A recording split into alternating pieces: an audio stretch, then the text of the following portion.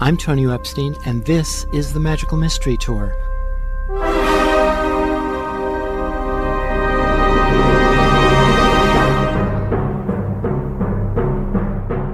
Join us as we dive into the heart of things, exploring new ideas and new ways of seeing and being in this wondrous, crazy world we share together.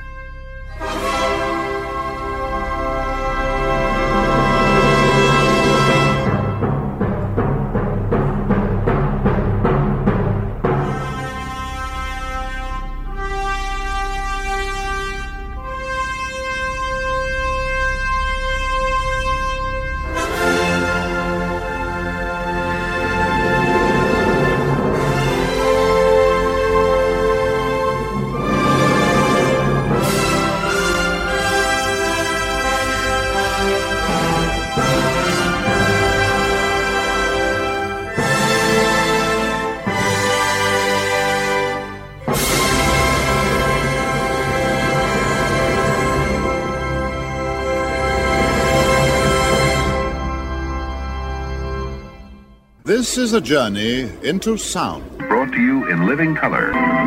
It's happening. I can feel it. How would you explain it? It's beautiful. God, it's God. I say God. How do you like that? Why, it's preposterous.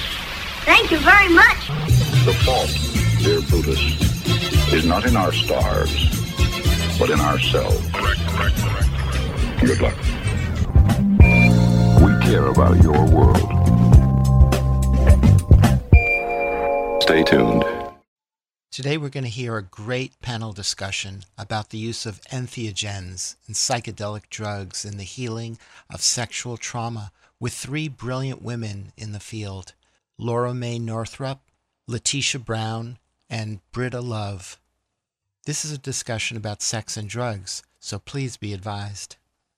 Welcome to the event Sex and Drugs. My name is Laura Mae Northrup. I am a psychotherapist and I'm a podcaster. I make the podcast called Inside Eyes. It's about people who are using psychedelics and entheogens to heal sexual trauma.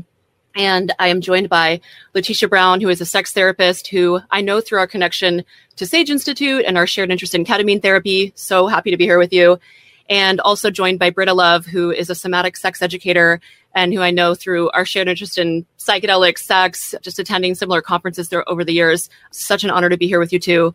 So to get the conversation started, and also to give the audience just some context for each of us, just what brings us to the intersection of sex and drugs? And I can go first unless one of you is just like ready to go. I'll go first. Okay. Yeah. Well, so I want to end capitalism. And basically, I see sexual violence, and really specifically the epidemic of sexual violence, as a really important part of what keeps capitalism and systems of oppression alive. And that's because I really view what the results of sexual violence generationally, like in the person who perpetrated the harm, the person who experienced and survived the harm, and the generations that follow. I see that experience as very spiritually wounding and disembodying to people, and thus, in the end, really disempowering. And so I'm really invested in the potential of psychedelics and entheogens for people to heal sexual trauma, because I think that is a medium of healing that allows people to reach really powerful levels of empowerment. And ultimately, I want us to be empowered because I don't like capitalism and I'm not down with oppression. So that's what brings me to this intersection. Yeah, and I also just think psychedelics are amazing consciousness expanding tools, as is healing, as is sexuality. And so anyone want to go next? I can go. So I would say probably the world of harm reduction is what sort of brought me into a more intentional connection between drugs and sex. As a person who has been involved in sexuality work and advocacy around sexuality work, that has been the thing for me for as long as I could remember.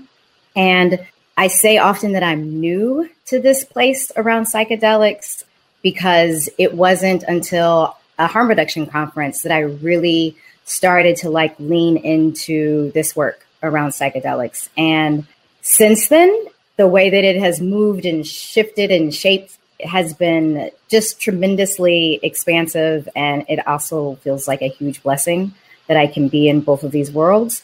And there's a lot that comes with it. And I think particularly as a harm reductionist, when I think about altered states of consciousness, I think about how those are sites and tools for us to get engaged with a lot of healing, and how that often we find a sense of the sacred in sexuality. And we also find a sense of sacred when people engage with plant medicine, entheogens, psychedelics. And for me, all of those things I put under the context of drugs because I'm a harm reductionist.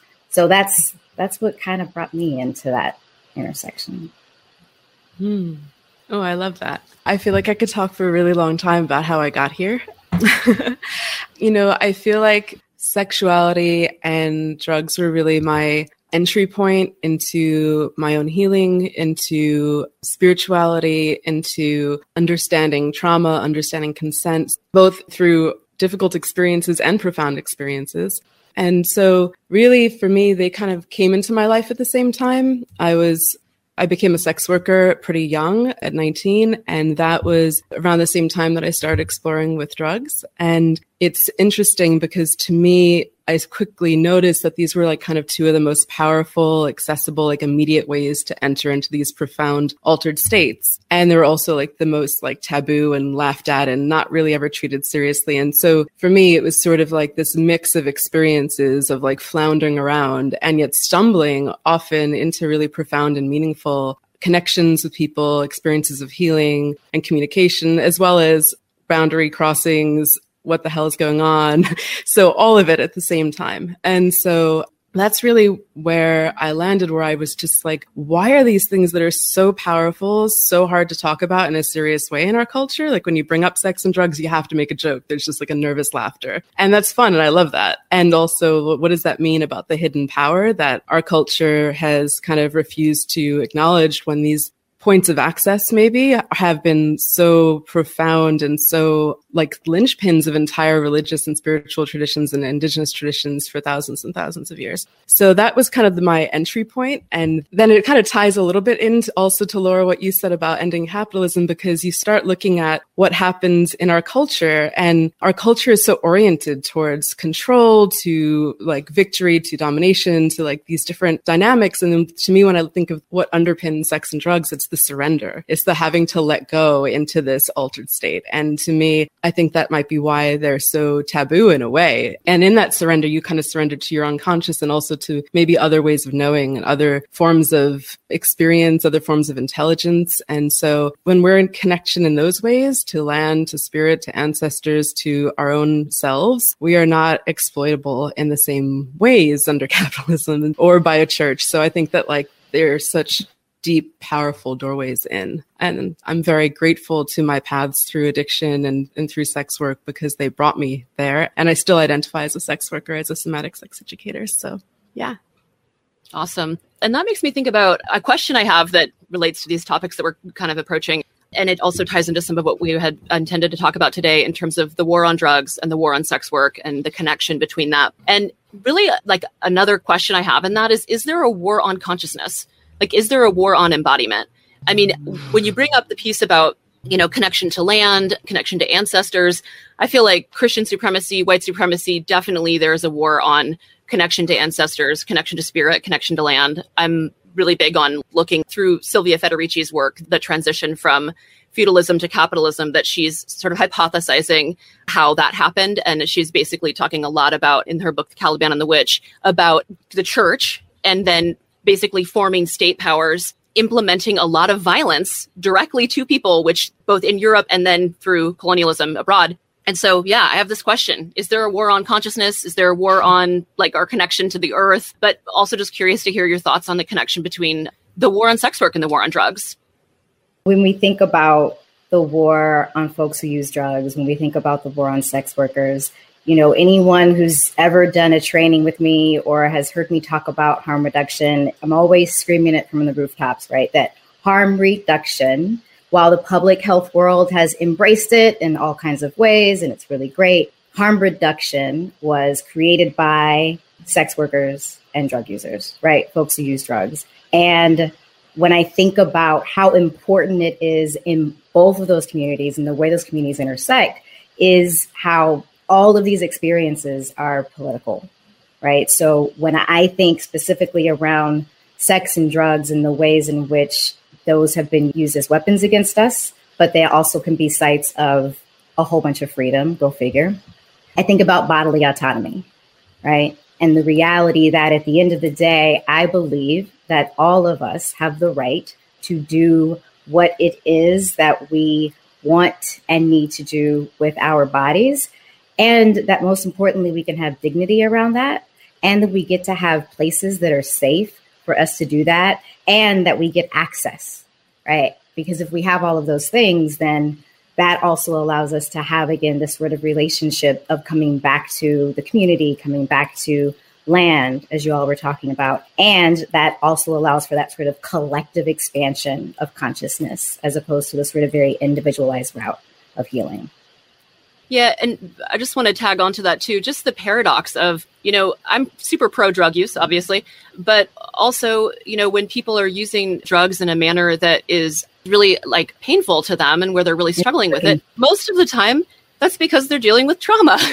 And isn't it wild that, the same culture that's like, we're going to oppress you, we're also going to oppress you for trying to cope, but also we're going to make it illegal to do the kind of healing that maybe actually could be really powerful that also utilizes drugs. And I mean, I'm a big fan of just the term complexity. Like, we're just the dominant culture of the US just cannot deal with complexity. And this whole conversation we're having in sex and drugs, just like imbuing complexity. But Britta, I didn't mean to cut you off. I want to hear what you have to say about the war on all this too. Not at all. I mean, there's so many different directions. My brain's kind of going all over the place. So I'll kind of pick one place and land and come back. For me, the war on drugs and the war on sex work, I wrote a piece for Symposia a few years about this because I just thought the overlap is like incredible. You can actually just like look at, consensual crimes, affecting the most marginalized, like, the racial, gender, and class discrimination is perpetuated through these systems in the same way. There are points of accessing potential healing that we never even get to look at because of the way they're criminalized. The trafficking laws that, drug trafficking and sex trafficking that are both kind of very hysterical, media fueled, that cause laws and protocols that actually harm people who are being harmed in those ways, and then also harm people who weren't being harmed. So, this is a two-caste system. If you're a Wall Street banker seeing an escort who's advertising on a website paying several $100s a month, you're probably not going to ever be worrying about the criminal justice system, as Gabor Mate always stresses. Like, whereas if you're working on the street,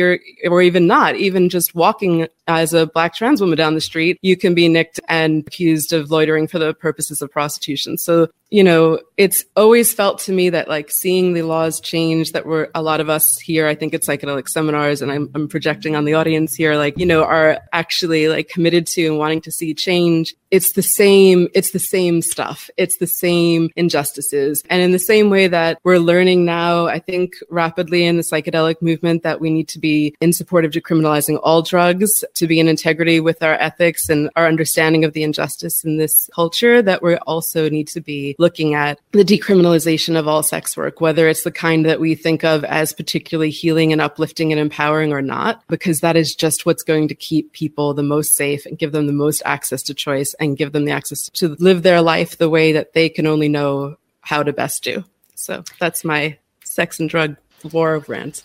Yeah. And Britta, I'm wondering, just for people who are listening where that kind of psychedelic exceptionalism versus sort of like, oh, we should decriminalize psychedelics versus we should not decriminalize other drugs. Britta or Letitia, do either of you want to maybe say a little bit more about that, just for people who that might be a new concept? Like, why would we decriminalize all drugs? Letitia, you want to go for it? Sure. I mean, one of the first things that I think about, particularly when we talk about using altered states of consciousness for healing, right? We often talk about liberation. We often talk about freedom. And so if we want to actually think about what freedom looks like, one of the places that we can go, one of the places we can start is literally to our prison industrial complex, right?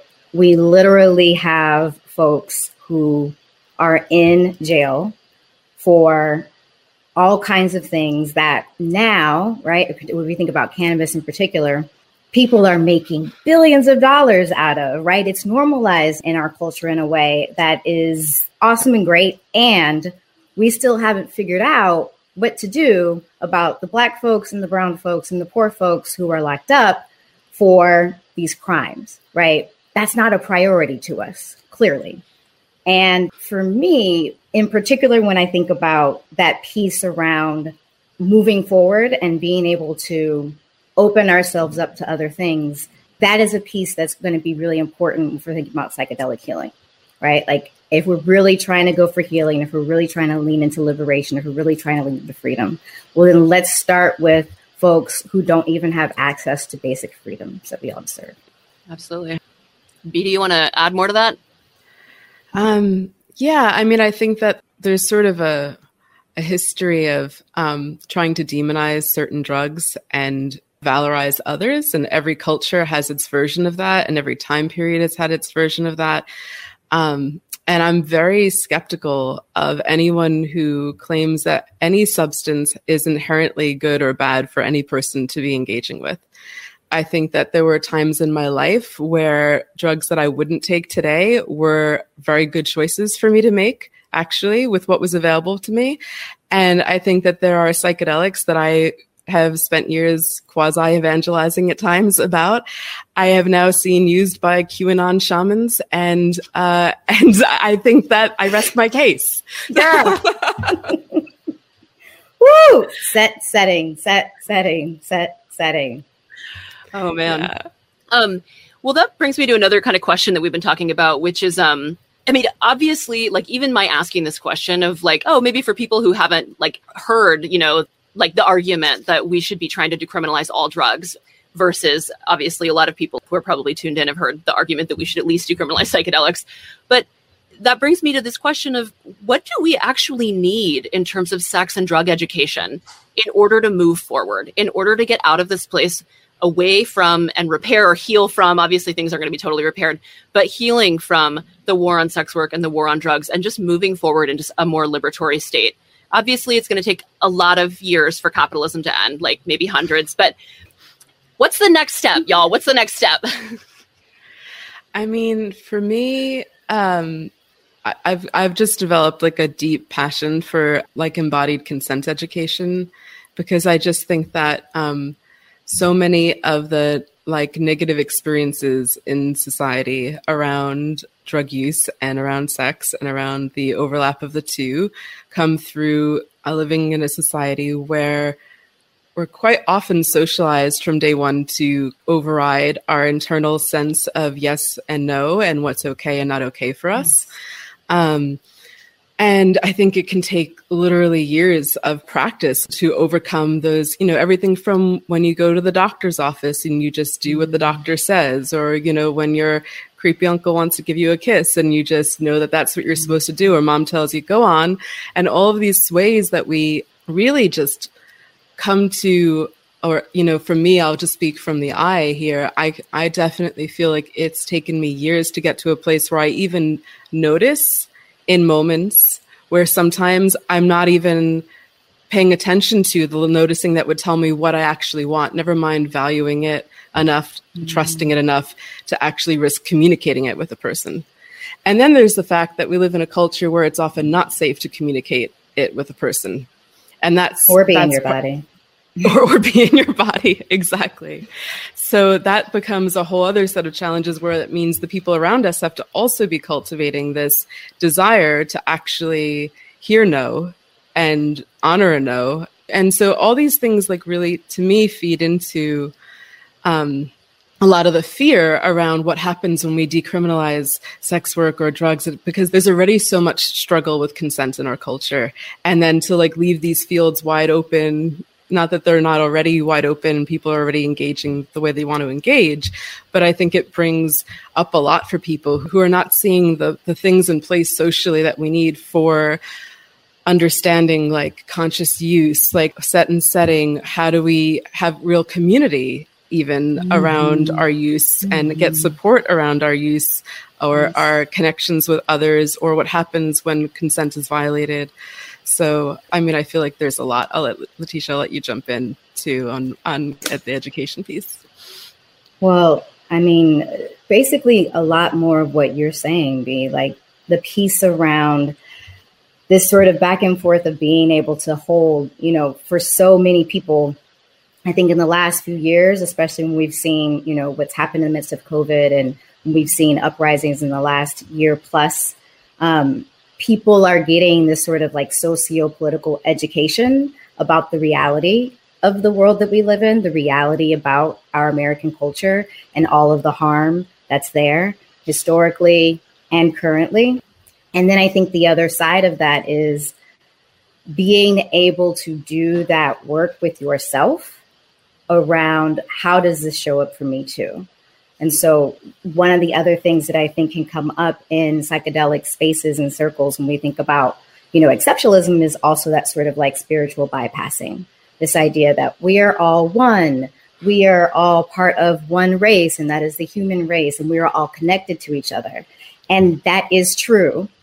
And that does not mean that the psychedelic world and those spaces that we're in are not just microcosms of the larger society that we are in, and that there is work that needs to be done within those spaces on an individual level, right? Like, oh, there's some white supremacy coming up for me. I need to do some work around that, right? And one of the things that I think, when Britta was talking about the somatic piece, right, that embodiment piece, it's this really interesting thing where when we do this work, we ask people to turn towards the shadow, right? We tell people like, there's no such thing as a bad trip. There are challenging experiences. The journey is what the journey is. So we encourage people to be with discomfort in their own healing. But when folks get really uncomfortable about some of these things that we talk about, when we talk about race, when we talk about class, when we talk about heteronormativity, right? When we talk about a lot of these different pieces and people get really, really reactive, that then is the moment for us to slow down and go, wait, what's that about? What's happening here for me? Instead of moving to this really defensive place and talking about how we're politicizing everything. The reality is that our existence is political, all of us. Our existence is actually extremely political if we are trying to engage in plant medicine and have a more communal relationship and try to push back against capitalism. And just for me, I'm Black, I'm queer, and I'm femme. My existence, but also my joy, my pleasure, my fun, that's all an act of resistance. So this is political. The personal is political, and that's okay. But I think people really having an understanding about what is real and true about the world that we live in, particularly around access or lack thereof, and what those current and historical harms have been, that's a really important piece around this education, right? Because you can't not talk about sex and you can't not talk about psychedelics and entheogens or plant medicines without exploring that. Yeah, Absolutely. I'm so glad that framework really just like brought me back to wanting to like name that, that when we're playing with, conscious kink or in the sexual realms or, playing in the psychedelic realms, we're often kind of talking about dealing with the shadow, but we're not talking about or not as comfortable talking about the dealing with the collective shadows that exist and how important that healing is and how much we access in those states that and how much can come up and how it has sit with that discomfort. And I think that for me, when I think about, I was kind of like, by the time I was in my mid-20s, I was so convinced that like sex and drugs like saved my life, they could save the world kind of. And I still, in my heart of heart, kind of feel that way. And with this like big asterisk of like, if we create the right containers, because I see what's happening in the psychedelic renaissance, and there's some great people who really get these bigger pictures. And there's also a lot of big money and big power and power driven moves that really don't seem to get that. And without those things built into the containers, right, we're not going to maybe see the fulfillment of what seems possible when we have those moments of like, psychedelic or transcendent sexual, consciousness. And so kind of lost my point there, but I do still think they could save the world is what I want to say. I want to chime in, and there's so many different pieces of what you all are saying that I want to like speak to. But one thing that I think is really critical that you both brought up is, I do see some education around kind of like, say yes or giving consent. But the education around receiving the no. Yes. And I think that that's also really tied in with the education around checking yourself on privilege, Like, I think there's an element of shame and rejection that is very hard for people to deal with. And I want to like weave in this other thought that I had recently. I don't know, I might have been in an altered state maybe, but I was just sort of having this process where I was thinking about, so I really believe that sexual violence is a form of spiritual abuse, but I just kind of sank into just all violence disconnects us from spirit. And that's not just for the person who is the victim. That's really for the person who is perpetrating the violence too. And I think that there's just so much, and this is maybe a place where I want more complexity and nuance around, when we talk about privilege, I think that word is valuable. And I also think people get confused that they think that it's like really awesome to be so freaking isolated or disconnected or disliked. I just think about even in the context of consent, like, obviously the majority of sexual violence is perpetrated by cis men. That's not the only people who perpetrate sexual violence. But, within that, there's so much isolation and there's so much inability to really just be connected and to tolerate shame. And I think that there's some like educational piece there that's like, this actually isn't that awesome. Like after Me Too started and people were saying things like, well, how can you ever hit on anyone anymore? And I'm thinking, what the hell were you doing that you're worried you're going to get called out for it? Like, and like, what a moment to just kind of say like, wow, maybe there's another way I could have a more successful, rather than like, how am I supposed to hit on somebody? Like, is there a way that I can be more connected to people? So this is just something I'm thinking about in relationship to sexuality and consent. And, I think in a lot of ways, yes, there's a tie-in with psychedelics too. And there was one more piece I was going to name, but maybe I'll just leave it there. It looks like you have thoughts. Yeah. I mean, just jumping off of that, I mean, I think that it's something I often think about, that like people, most often when we perpetuate harm, we're not conscious of it. And most often when we have privileged blind spots and perpetuate harm, it's because we're not conscious of our power, of our relationality, of what's happening around us. I mean, there are people who consciously do terrible things, but I think that the sort of banality of evil sort of thing is that every day walking around with the privileges that I have, I can commit harm by just not noticing them, not paying attention. And I have the option of not noticing them that someone else might not have. And I, at the same time, in my interactions with cis men, will notice that they're able to ignore their privileges. And that privilege as a point of disconnection and of harm to the person who's privileged as well is I think is important to name, not because we're, equating them as like they're different things, but because that experience is, I often feel really sad in my experience doing a lot of more mainstream sex work in my younger years, like just noticing how often people were missing basic tools of connection and understanding and coming to a place where they felt that they could act without shame and sort of have this space. So I think, and what I've noticed doing work with the Wheel of Consent now, which has been a big focus of mine for the last couple of years, is Shout out Betty Martin. Yes, Betty Martin's incredible work. And she's got a book out now, which is wonderful. I highly recommend, on the Wheel of Consent. Really just like embodied practices for noticing what our habituated ways of relating are. And so like, how comfortable are we with the taking realm, for example, and how comfortable and sort of naturally do we sink into just allowing or tolerating or enduring? And all those, there's healthy ways to do all four things is the model, right? There's everyone needs to take. We all have moments where we want to take something. We want to take it with consent, but we do have that urge. It's the normal, healthy thing.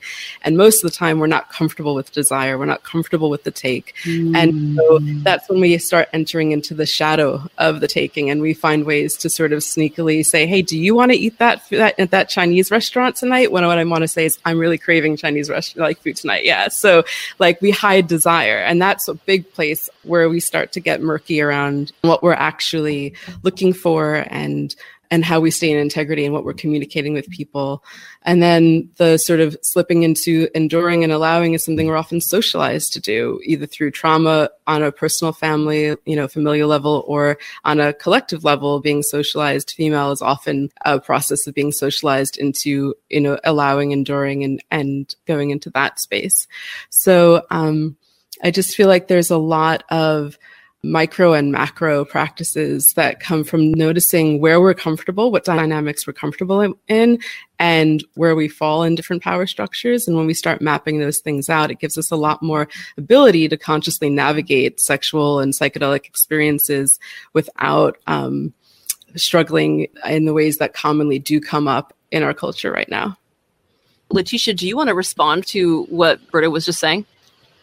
Yeah, I mean, the other part about this that I think we have to figure out what we do, especially when we think about harm, is how do we all sort of get into a relationship with harm where we normalize it, where we acknowledge unintentionally, right? Like as Britta said before, often when this happens, this is not the intent, or it's a blind side that no one sees that they're doing.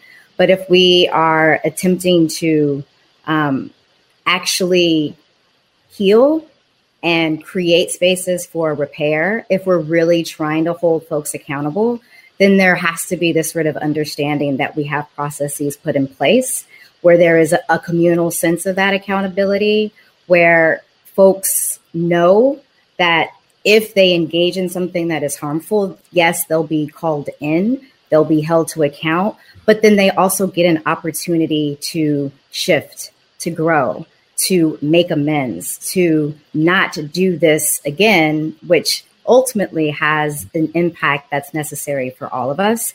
And I think that gets really nuanced, right? Like there's no book that says you do this step and this step and this step when folks harm within community. But otherwise, what we get often is folks feeling like if I make a mistake, if I do something wrong, if I harm someone, then I get to be othered. I get to be pushed out of a community. I get to be the thing that everyone else says they will never be, right? Which is not how this works. We all have this within us. And that, I think, is one of the ways that we actually shift things in the way we need to shift them, where it's just normalized that not what do we do if someone harms? What do we do as a community when someone is harmed by somebody else or when someone has harm? Absolutely. Mm-hmm. And I think it ties in when somebody harms someone else sexually. Also, I think this ties into like even just questions of like when somebody is harming themselves. Like, for example, somebody might be harming themselves with, more severe drug use, and just like the complexity of how we approach people, like as opposed to you're bad, you shouldn't be doing that. You shouldn't have done this, whatever. You'd be a better person if you didn't do these things. And I just want to like call out, obviously, a lot of this is tied in with white supremacy and Christian supremacy, just this sort of narrative that you do one bad thing and you're bad forever, you're going to hell. And just, again, like complexity, nuance, if we can just talk about these things in a more complex way. And I love what you're saying about how there's no one way. I think there's so much of what we look for, since we've been talking about American culture, is like the one way or the pill, the thing that's just kind of the like, if I just do it like this, and it's like, no, you actually have to do the painful, hard work of being alive and being in real relationship. Yeah, you got to go through it. And it's really hard. And we're coming off like hundreds and hundreds and hundreds of years of like really messed up systemic oppression. So like, yeah, we do really messed up stuff to each other and to ourselves. So I love what you're saying about that. And yeah, I guess, do either of you want to say anything else about that, or should we go to a question? Are you ready for questions? You want to keep going? We could do questions. We'll follow you, Laura. We trust you. Okay. So this is a great question. All this political discussion is making me think of a question dear to my personal experience of sexual abuse, which of course is a spiritual blessing. I'm puzzled by this question. Where's the accounting of American military culture, military systems, and their influence on the sexual abuse of children? Does anyone want to speak to that? And maybe before I'll say, this is something that I talk about a little bit in my podcast, which is just that Sexual violence has been used in every major war. It's been used in genocide. Was used in American chattel slavery. It is used in the prison system. It is used by the government, and it's a state-sanctioned violence. So even though, people aren't necessarily saying like, hey, go out and sexually assault those people, it's allowed, it's promoted, and that's really a problem. And it really affects people. Like I was saying, sexual violence affects people for generations. And also, I like to talk about how sexual violence impacts everyone. So even if you are a person who thinks, I'm not impacted by sexual violence because I haven't experienced sexual violence, you've certainly been in relationship to people who have experienced it. You may have perpetrated it. It may be affecting you because of that.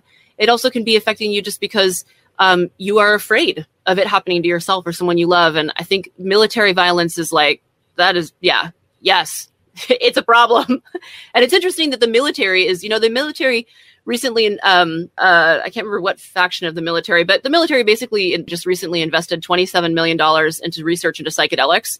And the research, right, is to help people not be as traumatized who are going to war. But, you got to question, is that so they can just be less traumatized and get back out into war?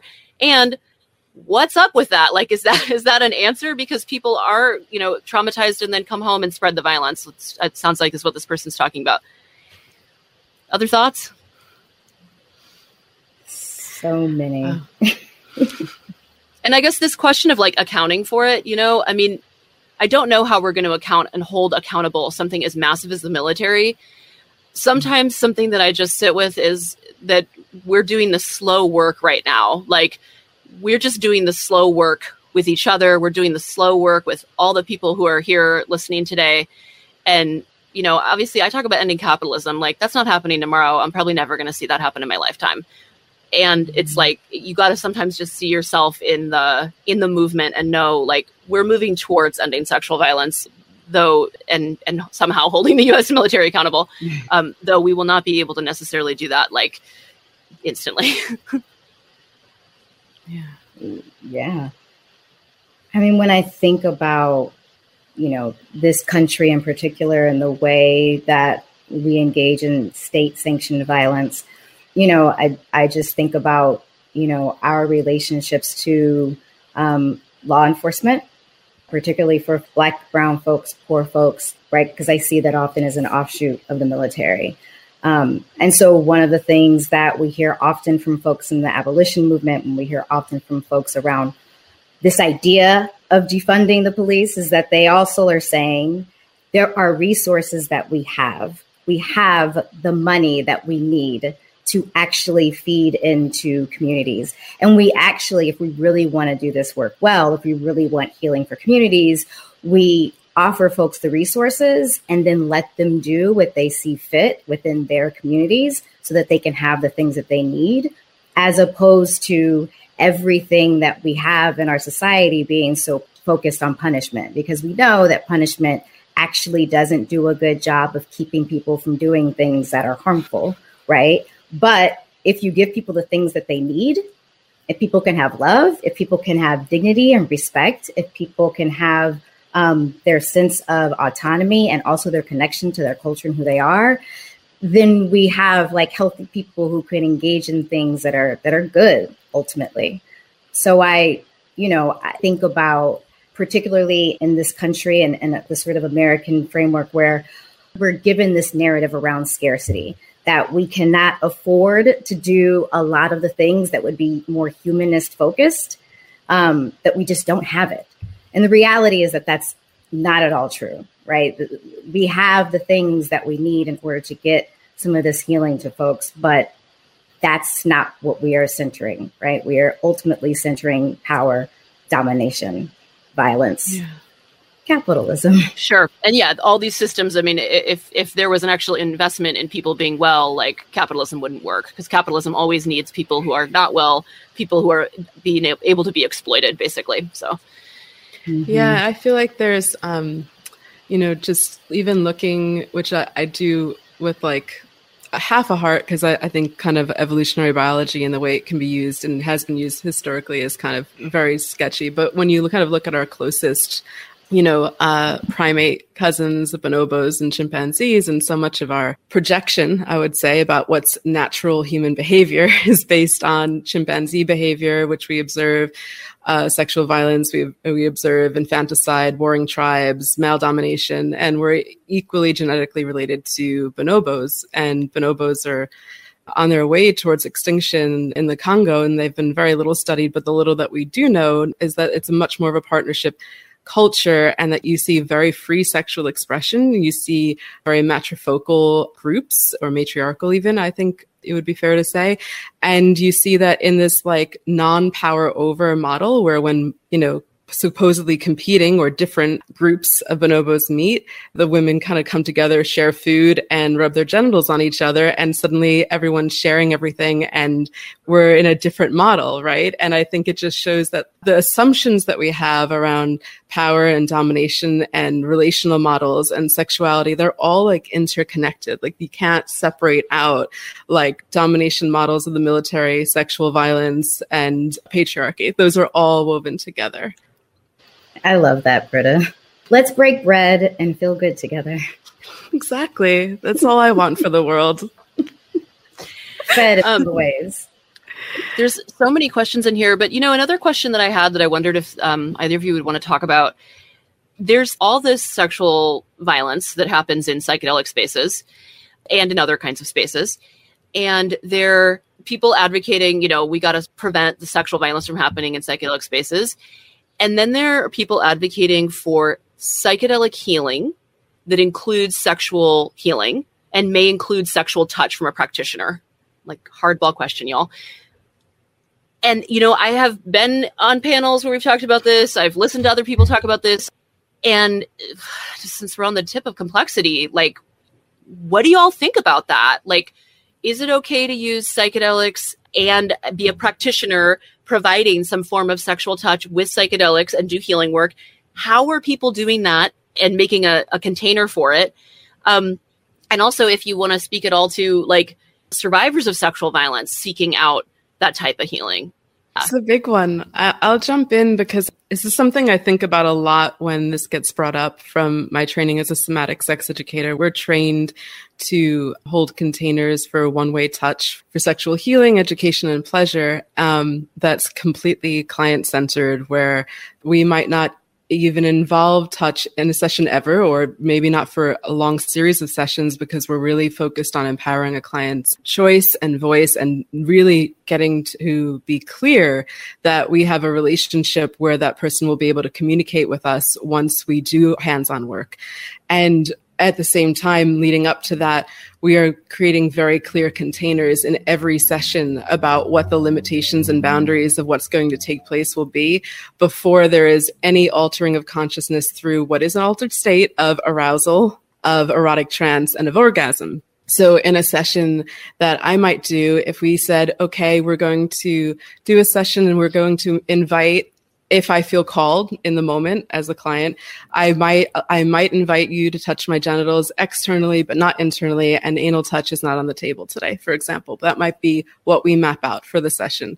If I get very into it on the table and then decide, actually, I do want to explore something different than we talked about, as a practitioner, my role is we never up negotiate. We only down negotiate once we're in an altered state. So to me, these are like tools that, we don't have to reinvent the wheel in the psychedelic community doing this work. Like in sexual healing spaces, we've been figuring this out for decades, and I think longer than that. And I think that it takes a lot of integrity. It takes a lot of communication. It takes a lot of training. I'm not always a big fan of like people needing to be qualified through big institutions, but I do think that we need very strong community if we're not using that, and a very strong like code of ethics and peer supervision. But I think that this is really important work. I know that for just using the altered states of arousal, erotic trance, and orgasm, so much potent healing, like embodied healing, is accessible that would not be accessible through purely talk therapy, and I can only, imagine that introducing psychedelics when appropriate, with the right support structures, with the right consent container, with the right relationship, with a practitioner who's established and is, not just marketing themselves as a sexual healer without a community of practice that they're accountable to, this can be really powerful and important work. And I think that the people who are like jumping up and down to suddenly start doing that work because they are already giving someone MDMA and now they can touch genitals while they do it, that's, I think, a big red flag, because it should be kind of something that makes you feel slightly queasy with responsibility as a practitioner, is how I feel about it. Yeah. Come on, Britta. Like she said everything, right? Like holding reverence and respect and honor for this work and the power of this work, I think means that we take our time with this, right? We go at the pace of trust, and we go even a little bit slower than that, right? Because folks need to be at a place where they can know what that yes feels like, and that they know that they can communicate that yes, right? People have to know that that if they're engaging in this work with someone who is a healer, right, that they have the relationship with that person where that person's position of power over, or the idea this person has position of power over, doesn't get in the way of being able to say no, of being able to slow things down, right? All of this work needs to be guided by that person, right? It needs to be centered with that person. And so, yes, of course, this is something that can happen, but there needs to be a lot that goes into this, right? If we're practitioners, we need to really be doing our own work. The piece that Britta just said around, communities of accountability is extremely important, because, right, for me as a therapist, even if I'm not involving touch, things will happen where my clients might experience some harm on my end. And so what does that opportunity for repair look like in that relational space? And if we add in various altered states of consciousness, so we think about sexuality and psychedelics, that just puts that potential up. It skyrockets. And so it is possible. And there are so many ways that we can heal, and there's so much healing that can happen on the way there. Like, let's not do that weird thing where we make it seem like orgasm is the thing about sex. Let's not do that with our healing, right? Like, the process of this is the outcome. Exactly. I mean, and I think that it's so important to stress that there's two things that come to mind, just like to reiterate, is like, one, in the sessions as a somatic sex educator, we don't measure like progress by, oh, have we gotten the person on the table yet? Have we invited genital touch yet? Like, that is the wrong like model. Like, to me, progress is, wow, we decided to do a 3-minute exercise of touching hands, and that person decided to stop in the middle and say, I don't want to do anymore today. That to me is profound, because that means they actually are in tuned enough with their desire, comfortable enough with me, and able to communicate that within our power dynamic, that I know that we can then take the next baby step from there. And like, that to me, those are the profoundest moments. Like, my teacher tells the story of someone who got on the table, and the idea of a bossy massage, nothing happens unless you tell the person what kind of touch you want. And this person lay there for 45 minutes and finally at the end said, can you just put your hands on my feet? And she started crying. It was the most profound session of her life, right? So we don't need to there's this destination thing that happens a lot when we start getting, and then layer the sex and the psychedelics and get the deepest healing. Just like you have to take the 5 grams of mushrooms in silent darkness and then you get the real healing. And this is all, there's kind of like a machismo to it. There's like a weird consumer aspect to it. And I also just want to stress that being a healer is a huge power dynamic role. And the assumption that just because we even think we're being conscious and saying, is it okay if or I'm just checking in about this, that's enough to assume that the person's going to be able to say no to you or say, I'm not sure, or adjust what you're doing, is you cannot make that assumption. So I think any work, even without the erotic piece in there, really establishing consent practices as part of the container before you're introducing an altered state would be a great standard of practice that I'd like to see the whole psychedelic community adopt for all kinds of spaces. Yeah, awesome. Well, so I feel like this is going to tie into the next question. are there certain forms of integration that are particularly useful for survivors of sexual trauma who are using entheogens to heal? And I want to just piggyback off of everything we were just talking about, because I think that this question around healing sexual trauma with psychedelics also kind of has that orgasm-centered thing that you were talking about, Letitia, where people get really focused on the journey. And then a lot of times what happens is people are so focused on the journey that they come out of the journey, and this is going to tie into the question about integration, they come out of the journey and they're really unprepared for what happened. And so I know people say integration also means preparation, like that term includes both, but I'm just big on using the term preparation because I think like for most people it clicks more.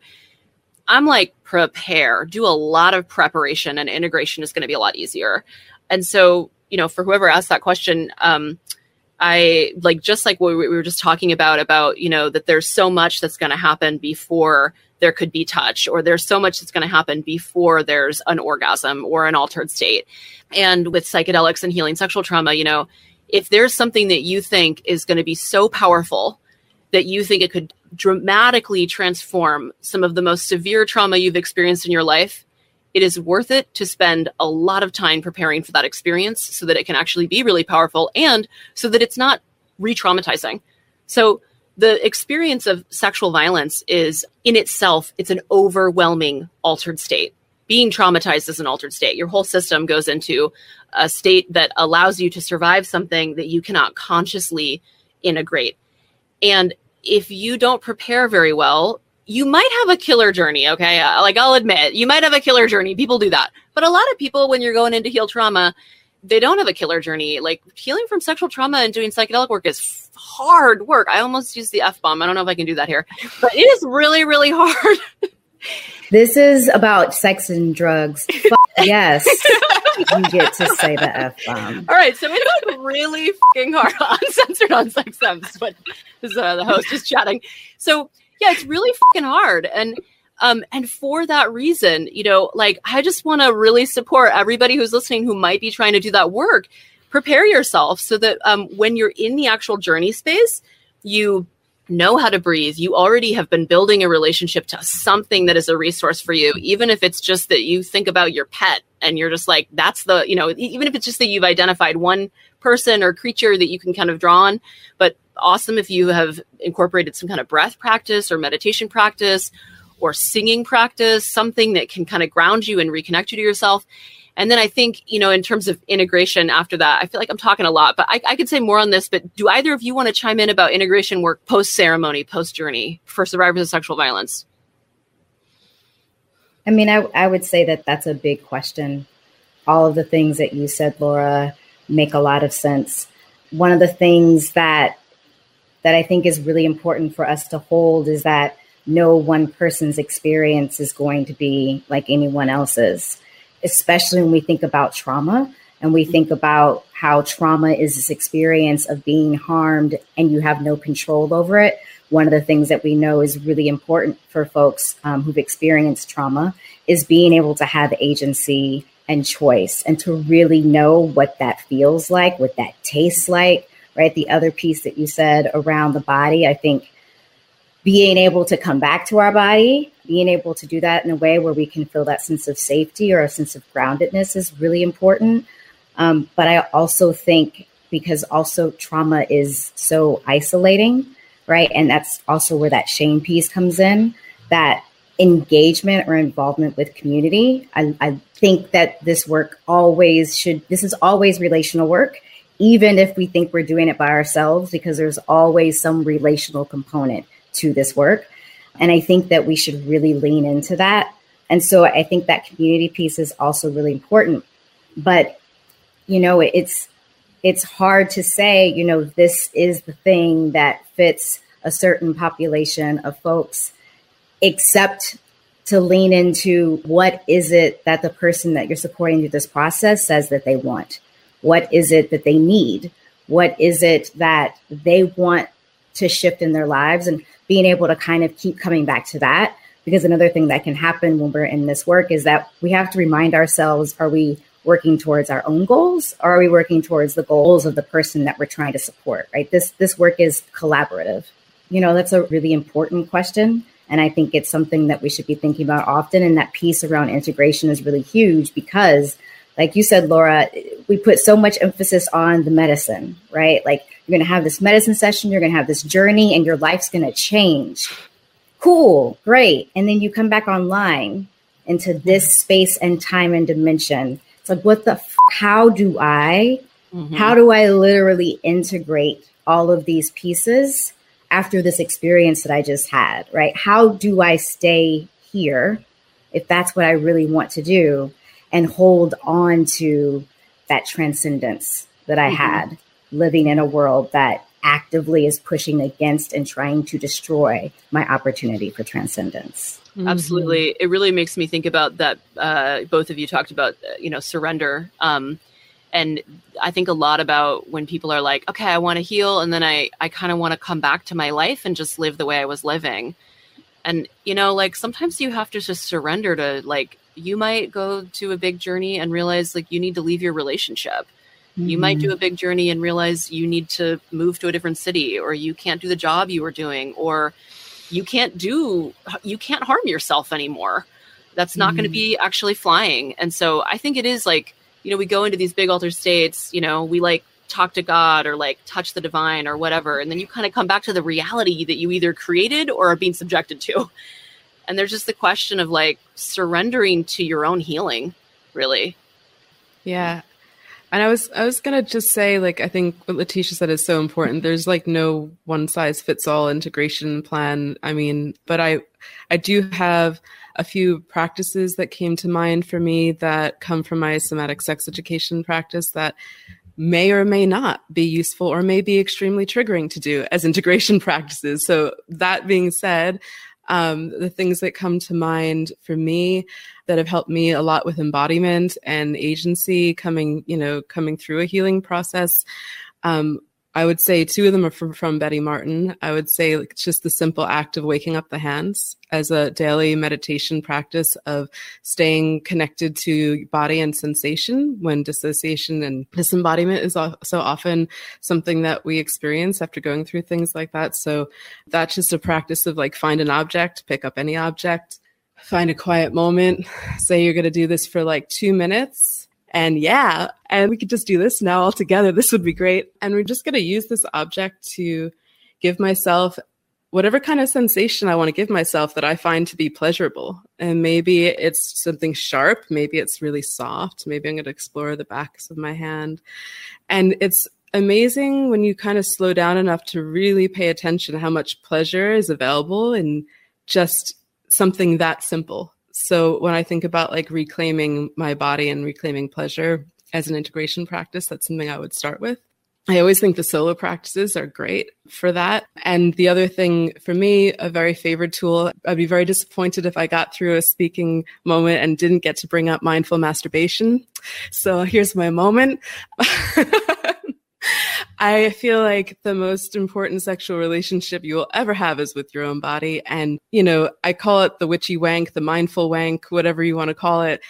Give yourself half an hour to be with your body. And this might be sometimes super intimidating, right? If we've had a lot of experiences of not feeling like our body was our own, feeling disconnected from our bodies, I want to right away, I know I joked, I used wank masturbation. We're thinking big thoughts already. Now we're going to wind it back down. We're going to say, you're going to spend half an hour being with your body in whatever way it shows up today. And that you might put certain music on, you might do certain lighting, you might just stay clothed and move to music in a way that makes you feel erotic or awake or alive and connected to your body. You might invite your kinkiest objects with you and go on a really awesome, intense adventure. The whole spectrum is available to you, but the idea is to spend half an hour with touch, with sensation, with breath, and with movement. And, if you find yourself tensing up, floating away, thinking, not noticing what's happening in your body, it's just like any other meditation practice. Come back to sensation. What are you noticing? And that's really to me, I'm going to stick with those two practices actually as to me, because once you involve another person, you're it's a whole other ball of can of worms. But those are the two things that I really feel are such powerful, empowering, healing, integrative embodiment practices when you're talking about healing the erotic.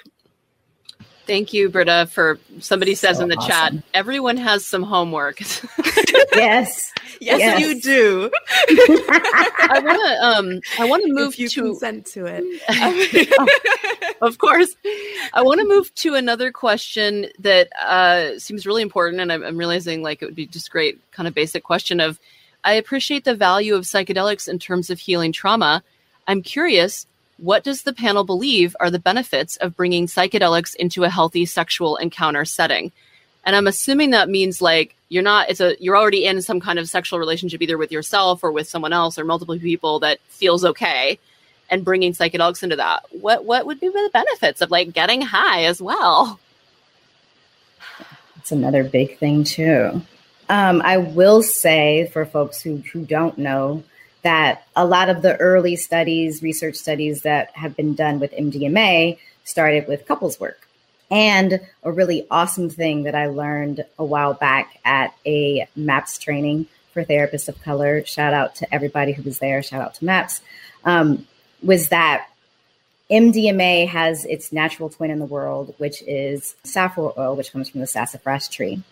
And that with particular indigenous cultures who have a relationship with sassafras or safflower oil, this was used particularly in community when two people had a conflict with each other and they needed to kind of engage with each other, like hash it out, talk about the things, and then feel that sense of connection with each other again. And so I know with MDMA in particular, but with a lot of plant medicine and entheogens and psychedelics, one of the things that we do get is to feel often this relationship to our body where often sensation is heightened. And if you're enjoying that sensation, obviously that can skyrocket your experience. But there's another piece that happens for a lot of folks around this sort of thing of connection. Like with MDMA in particular, we know that it does something that kind of helps that fear response calm down just a little bit so that you can be in relationship with some things that might be difficult or challenging. And then we know it's an empathogen, right? Which is why if people are rolling, they love everybody and they feel such a strong connection, right? But it happens with psilocybin. It happens with lots of plant medicine. This reality of like, oh, like we are all connected to each other. And I think that sense of connection, that sense of intimacy is something that can be built into a relationship. And you want all those other things that we just talked about first too. You want to have that foundation. Like I think we can never learn too much about consent and sexual communication because we've never really gotten that training, and it feels really awkward in the beginning when we're trying to figure it out, but it's so necessary and it's such an important part of the work that we do. Yeah, it feels so important to really emphasize using a psychedelic during sex is not to create safety where there was no safety. That does not happen. Yeah. That's not what that is.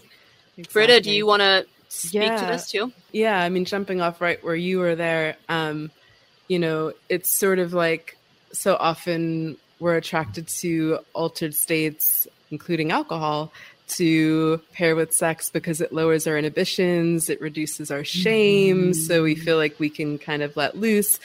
And also, so often, we don't necessarily feel great every time about having done that or about how things went down when we did.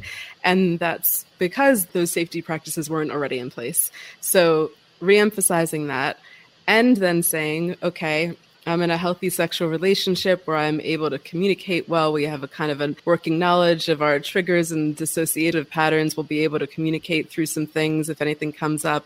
We're creating a safe container. We've got good set and setting.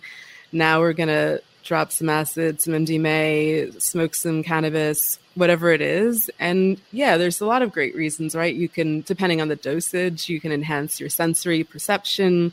That surrender into altered states is going to be possibly easier. Could also get really scary. Depends on how much you take and who you are and what's happening for you that day. So your mileage will vary. I think that psychedelic sex can be transcendent in ways that sometimes are harder to reach just through kind of everyday sexual practices without maybe enhancing it with certain kinds of breath work, which can also bring us to those places. I think that the surrendering also breaks down the boundary between self and other, which also enhances that transcendent potential. So there's a lot of beautiful stuff there. And I would also tread lightly, tread carefully. For myself, personally, less is more in that regard. I feel like, I don't necessarily want to go into a mega trip unexpectedly hitting on a whole load of material I'm not prepared to engage in when I thought I was just going to be exploring some fun sex with my partner. So that would be my personal thing. But I think everyone is different, and know thyself, know thy dose, know thy setting, and really just be conscious of why you're introducing this. Because like Laura said, if you're doing it because you're trying to bypass conversations that need to be had anyway, or a desire that wants to express itself that maybe you're thinking when your partner's high as well, they'll be more amenable to, and you'll feel less shame around sharing, but you both might not feel great about it the next day. Like, you're layering altered states. Sex is already an altered state. So I'm not a Debbie Downer. I think it could be great, but it needs a lot of skill and thought. I think we're all agreeing on that. Yeah. As you were talking about it, it made me also think about things that we ask people to hold when they go on a journey is set an intention, which is going to be really important if you want to do this to enhance your sexual experiences, but then also hold it loosely, right? And this idea that the medicine will take you through the journey is the journey, and that we can't necessarily predict. And it's actually the opposite of what we're trying to do. If we need to surrender, we don't get to control where that journey takes us or what sort of stuff is going to come out in those moments. And so holding a lot of that intention setting is about having that preparation, making sure that you have that foundation, and that all of y'all, however many folks want to be involved, get to be able to be okay and navigate through what happens when the thing that you thought was going to happen didn't, or the thing that you wanted to have happen isn't happening. You're going to a different place, right? And so holding, like, do you have the tools? Are you resourced? Do you have that sense of safety within here to be able to go to some of these places and be okay? And that we figure out when we're not in that altered state. Yeah. And tying it back to sexual violence, when you do the thing that you were just describing, Britta, and you don't have those conversations beforehand, like you were describing, Letitia, that's when sexual violence happens. Like a lot of times it's really normalized just to be like, go get drunk and then initiate sex, because people are more likely to say yes. And you don't have to feel ashamed and afraid of rejection. But like, that's the definition of potentially of date rape. If the person didn't feel good about it, or didn't, they were too drunk to consent. And same thing can happen with psychedelics. So I think that, it's just so critical to just do and this is maybe a piece too about the preparation and the integration, that, part of what you might be doing to lead up to an experience like that is working on your shame. So like, you're not necessarily going to go to the experience and bypass the shame by getting high and then hoping that everybody's going to be cool and no, but you're not going to feel rejected. You're working on hearing a no, you're working on your shame beforehand. And that is the preparation that allows you to have that powerful experience and have it be healing or deepening or just pleasurable. That shame piece is huge. So I want to go to another question, because this is something I try to talk about in every single talk or anything event I do around psychedelics, because it's so important. And I think it also really ties into sexual violence and the war on drugs and pleasure and everything we were talking about, land connection and things. How can we continue to be mindful of using plant medicine primarily used by a culture not your own?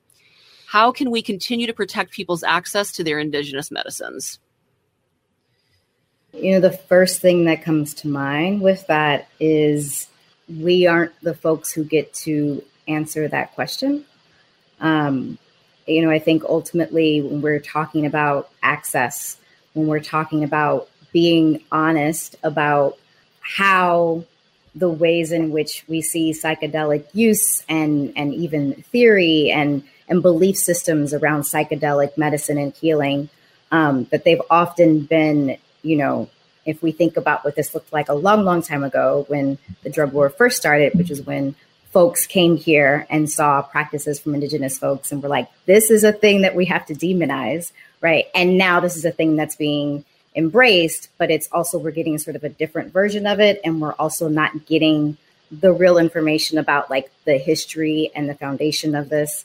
And I think at the end of the day, one of the most important things is that we need to listen to indigenous folks and what they are saying to us, what they want us to know, what they are asking us to do, what they are asking us to not do when it comes with engagement with plant medicines, particularly certain plants like peyote. You know, there's certain plants and relationships that certain cultures will have a relationship to.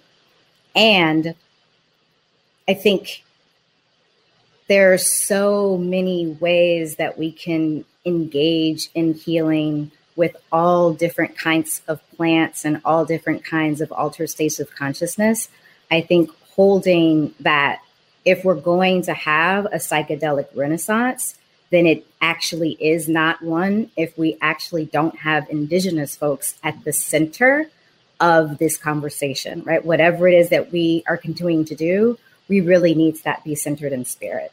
And we haven't quite figured out how to do that, you know? So trusting folks who have a relationship to nature and to plants for thousands of years in ways that we haven't is where I think that we start with that. And we have a really long way to go, because what we have right now is a lot of diversity and this idea of inclusion, but it's still often an afterthought.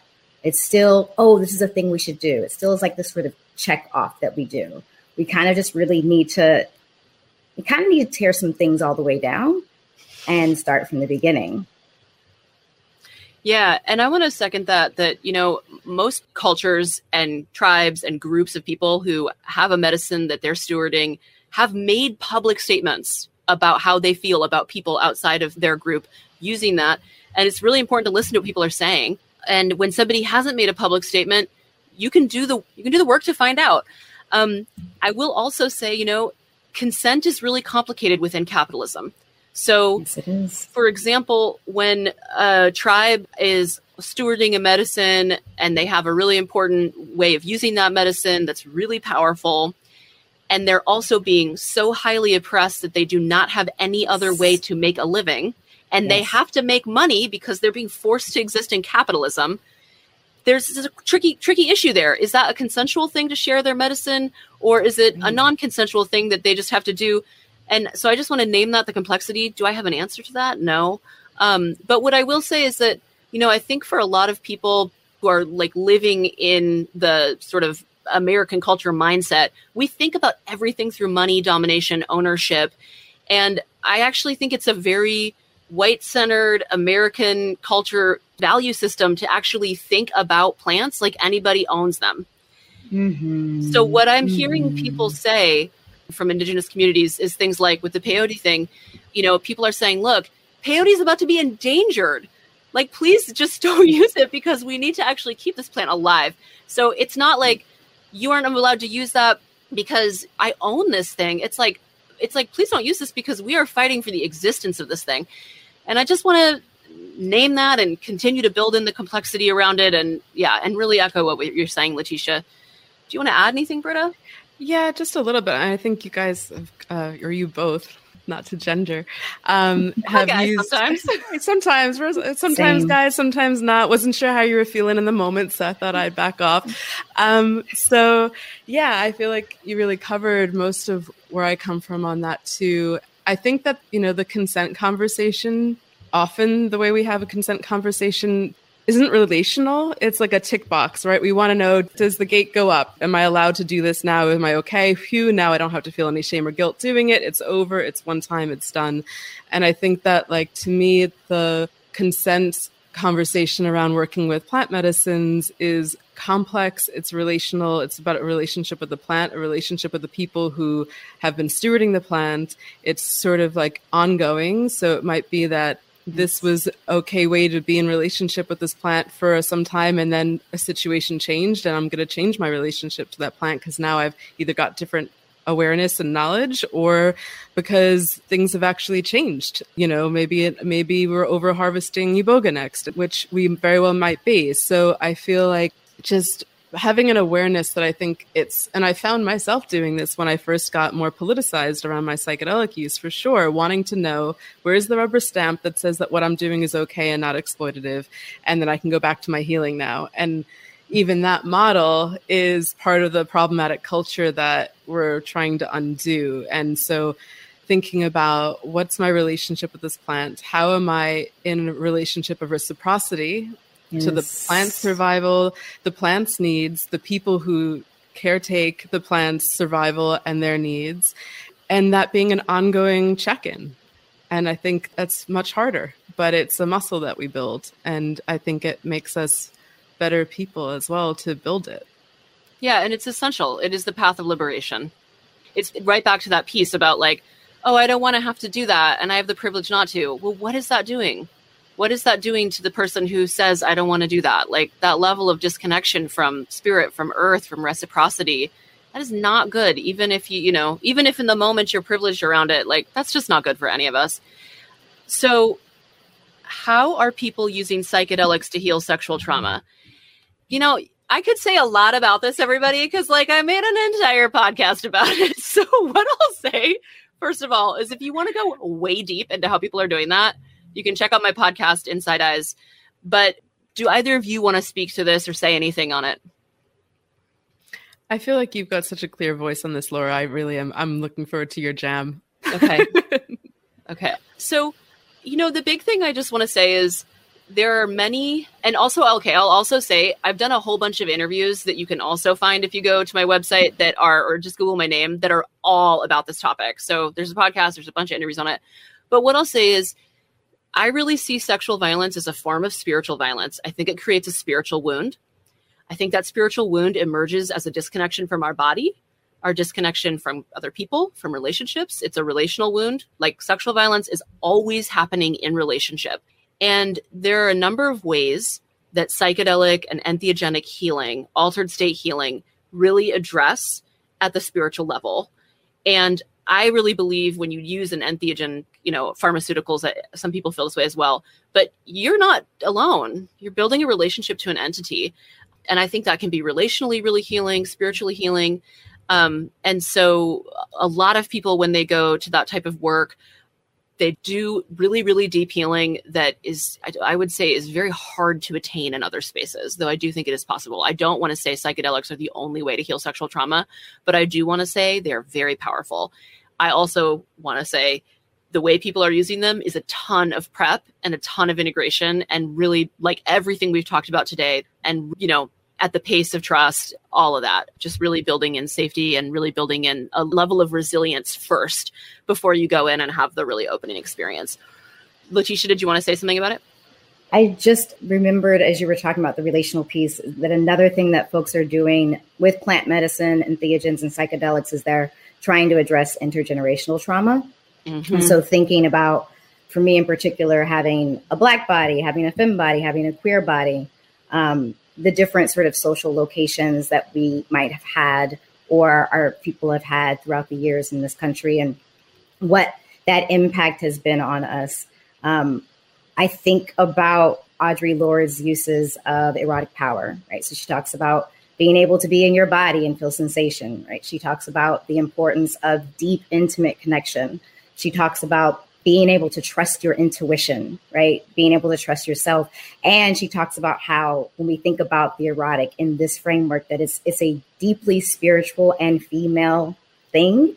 And when we engage in that, that's an act of resistance. And so one of the things that I think happens for folks when they're moving into trying to heal intergenerational trauma is just being able to have the experience of pleasure and feel that in their bodies and know that just me being able to have access to pleasure is an act of resistance. It's an act of healing. And that knowing that I am in a place and space right now that's safe enough for me to have the vulnerability that I need to move through some of these things that my ancestors weren't able to do is super powerful work. And with psychedelics, obviously, one of the things that happens for folks is that they're able to make connections to who they are on a communal level, right? We go back into lineage, we connect with ancestors, we connect with spirit, we connect with the earth in a way where we realize, oh, like I am part of these. And so when I am healing, I am also helping to heal those who came before me. Mm-hmm. Yes. Oh my gosh. I just want to say, thank you all for joining us. Letitia, thank you so much for your wisdom. Britta, thank you so much for your wisdom as well. It's just such an honor. If you're interested in learning more about my work, I basically mostly post on Instagram. You can find me there. It's at Laura Mae Northrup. And you can also go to my website and join my email list. Britta, I know you're on social media. Do you want to do a shout out to your socials? Sure. You can find me at Britta Loved. So it's just my name with a D at the end, past tense. Hopefully not. But yeah, Britta Loved.